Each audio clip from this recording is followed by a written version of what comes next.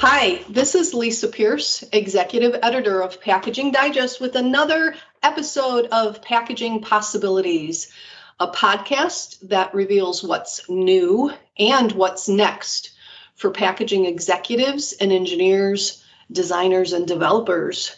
In this episode, I'll be talking with John Henry, changeover wizard at changeover.com. He's also the author of several books, including the Packaging Machinery Handbook, and upcoming, he's got The Secrets of Liquid Filling, which is going to be available in the next couple of months. And our topic today is remote servicing of packaging machinery. So, John, welcome. Thank you, Lisa. Good to talk to you. My pleasure. So, before COVID-19, remote servicing for packaging machines and packaging lines was really just starting to take hold. But over the last year, because of COVID-19 and, its travel restrictions and social distancing and all that, a lot of people in manufacturing plants were a lot more accepting of remote servicing for packaging machinery and packaging lines. How much more accepting were they? Well, I think they were forced into it. Didn't matter whether they liked it or not. They had no alternative. And I think that as they got forced into it, they found that it actually worked fairly well. Obviously not as well as in person, but perhaps better than they had expected. Okay, and that kind of is what we were seeing in a lot of other areas too. The convenience of ordering online and having things delivered to you. We saw a huge increase in that behavior happening too at the consumer level. But you say they were forced into it. What are some of the concerns that they had with remote servicing, either before the pandemic or just even during the pandemic, that maybe became less important or didn't really matter so much anymore? Well, there's a number of different ways that you can do remote servicing. I mean, one way is just putting a headset on the technician, a headset with a Bluetooth connection, and watching them work on the machine or pointing out the areas of concern. But the biggest concern I think I've found over the years with remote servicing has been going in over the plant network. In other words, granting people access to the company's internal network, which then connects to the machine through the PLC. Many more machines these days are part of the Internet of Things, if you will, connected to plant networks.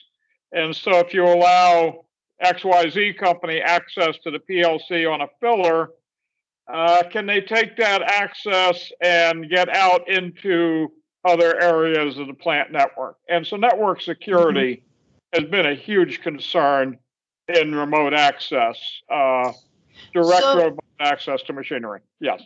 So the example that you gave about, just setting up a technician with a plant technician with a headset and, camera and a Bluetooth connection, that's a little bit more.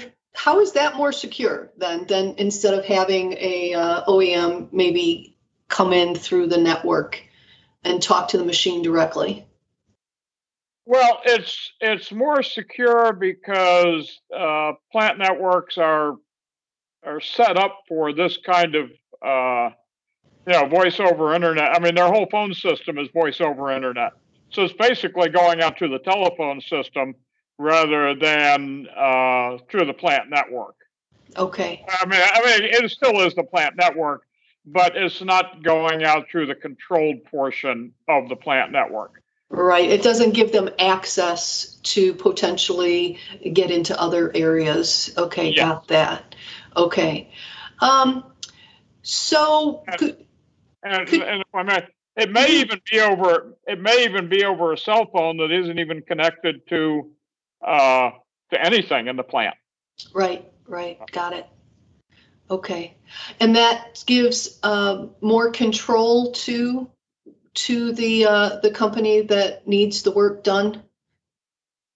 Well, it gives more control in the sense that it segregates their network and gives more safety and security on their network. Okay, all right.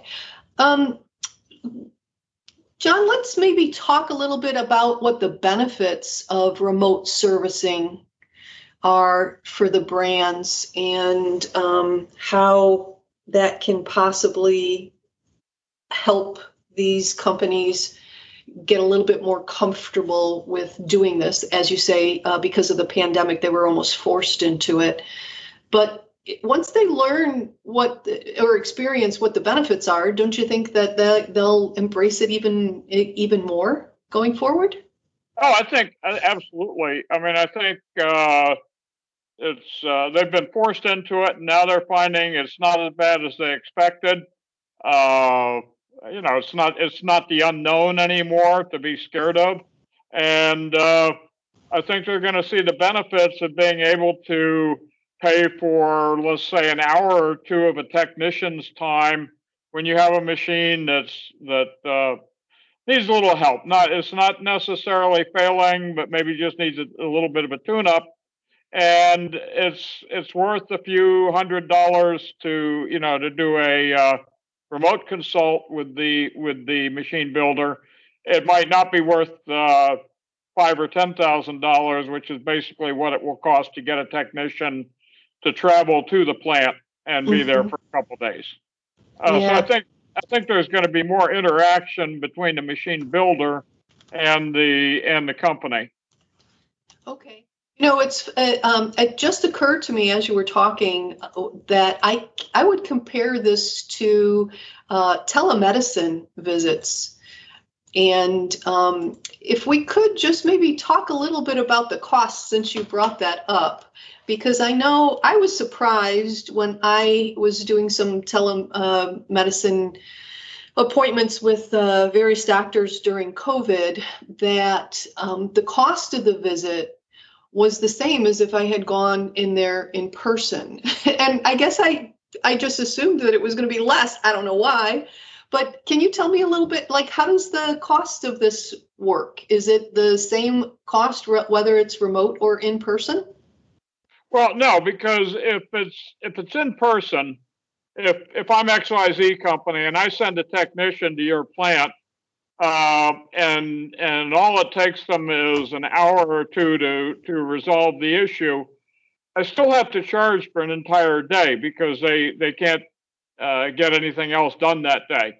I also have to charge for the day that they spent traveling to the plant and the day that they spent traveling back home. I mean, travel time may be less and less expensive if it's a local company, but generally speaking, 1 hour of on-site service is going to cost 3 days, or 1 day of service plus 2 days of travel. And with your doctor is going to charge by the hour, essentially, probably by the procedure, but it essentially works down to the hour. So they're taking about as much time to do the in-person visit with you as they are to do the telemedicine visit. Right. Okay. That makes sense now that you explained it. Thanks for that. So we know time savings is a main benefit of doing the remote servicing, being able to get whatever needs to be fixed right away so that the line can get back to running. What other benefits do you see of doing remote servicing that might make a difference in the companies continuing to do this moving forward once we are able to do more in-person connections in the future? Well, I think what we're going to see is contract plans where you pay an annual fee, for example, and you get a certain level of service, 10 hours of phone consults, video phone consults. And I think that's going to, because you'll be able to do this relatively cheaply compared to the cost of bringing technicians in. I think that's going to give better communication between plant technicians and builder technicians. And I think that's going to increase the level of training, increase the skill level of the plant technicians. And that can only be a good thing. Right now, we have a terrible problem in the U.S. in the packaging industry, but frankly, in all industries. And this has been going on for 10 or 15 years, 20 years. It's been going on for a long time. We can't find skilled people. We can't find skilled people. I know one company that has been trying to expand they would hire 10 semi-skilled mechanics tomorrow to build machines if they could find them. And they've had a sign out in front of their plant so long it's getting rusty. I think better training of the people that you get through better access to the builder is going to be a very positive thing. So this is what I've heard from other people too, though, is one of the reasons why it's so hard to get, especially for the machinery manufacturers, so hard to get skilled workers, skilled technicians, is because it's pretty hard on a life to do so much traveling with, family and just, before COVID, plans with friends and things like that. Doing it remotely, I would imagine if there's less travel, then maybe it would be more attractive for people to get into the remote servicing, to get into servicing packaging machinery. Well, yeah, that's obviously a problem. A lot of people don't want to go into these on the road jobs, and I can certainly understand that, having spent my entire life, most of my working life on the road, so to speak. But a lot of the jobs that we're talking about at the machine builder do not involve travel or involve only infrequent travel. And the travel pays very well. I did some classes up at Wisconsin Indian Head Technical College, where they have a packaging machinery technician program, and I was told that their graduates start at about $50,000 if they were going to be working at a machine builder, in a plant, or at a machine user plant. But if they were going to be like a field service technician, where they would be expected to do a lot of travel, they might start at $100,000. And this was 5-6 years ago, so it's probably only gone up since then. So people do get a premium for travel, and it's a pretty healthy premium. Okay, but you do have to balance that with work home life, though. True, yeah. Yeah. Okay. So, John, do you think that, so many changes that have occurred because of the pandemic, that remote servicing is going to continue at these higher levels that we've been seeing during the pandemic? And why or why not?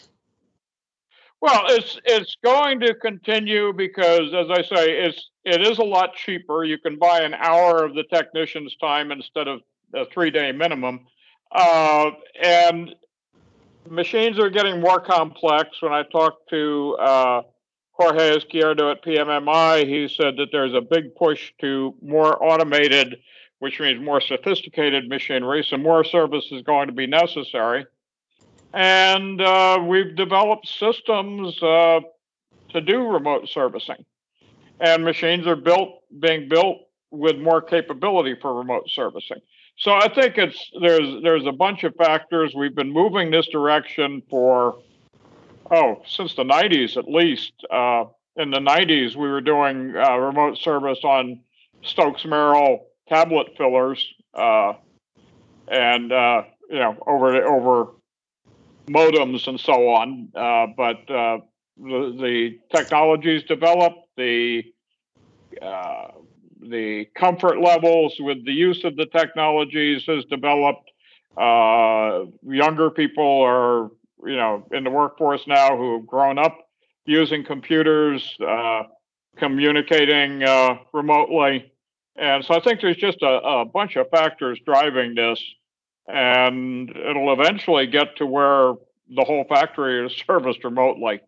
The man and the dog factory, where you have the dog to keep the man from touching anything, and the man to feed the dog. So. I've never heard that analogy before. I like it. Something humanizing about that kind of future.